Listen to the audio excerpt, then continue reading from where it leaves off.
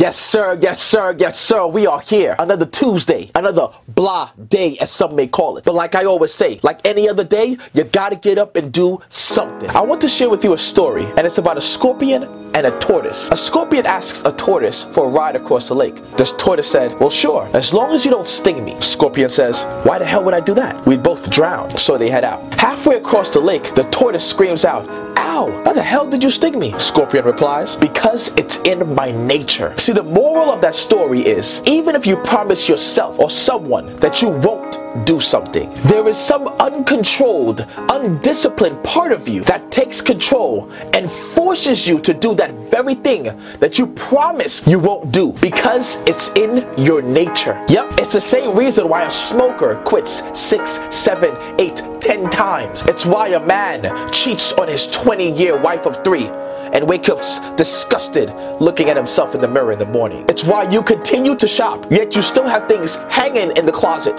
that still has a tag on it from 2 years ago. And it's why you are still complaining about that job you don't like, that friend you hate spending time with, or the 5 relationships that you've been in the past year. And it's why you haven't stepped up to the plate and proved to yourself that you can do it, because it's in your nature. And quite frankly, your nature is being comfortable. You've already submitted your life to comfort and decided that change was too hard, that it's too tedious, and that it's just not going to happen. And you're absolutely right. It won't happen unless you do something about it, unless you step out of your comfort zone and take a risk in life. Step up to the plate, prove something to yourself, and decide that today is the day. It's why Roy Bennett said, you never change your life until you step out of your comfort zone.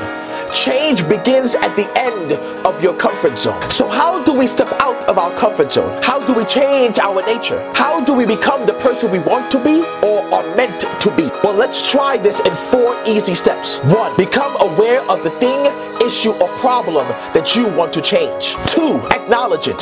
Say hello and be prepared to say goodbye. 3, take that first step in the right direction. And that could be making a declaration, leaving the relationship, updating your resume, doing something. And 4, force yourself to recognize when that old you surfaces itself again, and then make the necessary adjustments that the new you demands. See, you're doing things that the old you wants to do, and if you don't dig deep inside yourself and yank that some of out, then the old you will sit and wait for your next weak moment. But see, you have the power and authority to change, but it would only happen if you want it to. And if you continue to practice on the new you, build on the new you, and be disciplined enough not to go back in the past. That's why the great Socrates said, the secret to change is to focus your energy not on the fighting of the old,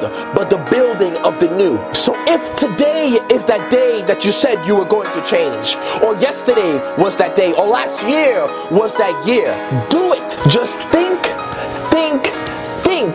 first, then you can become.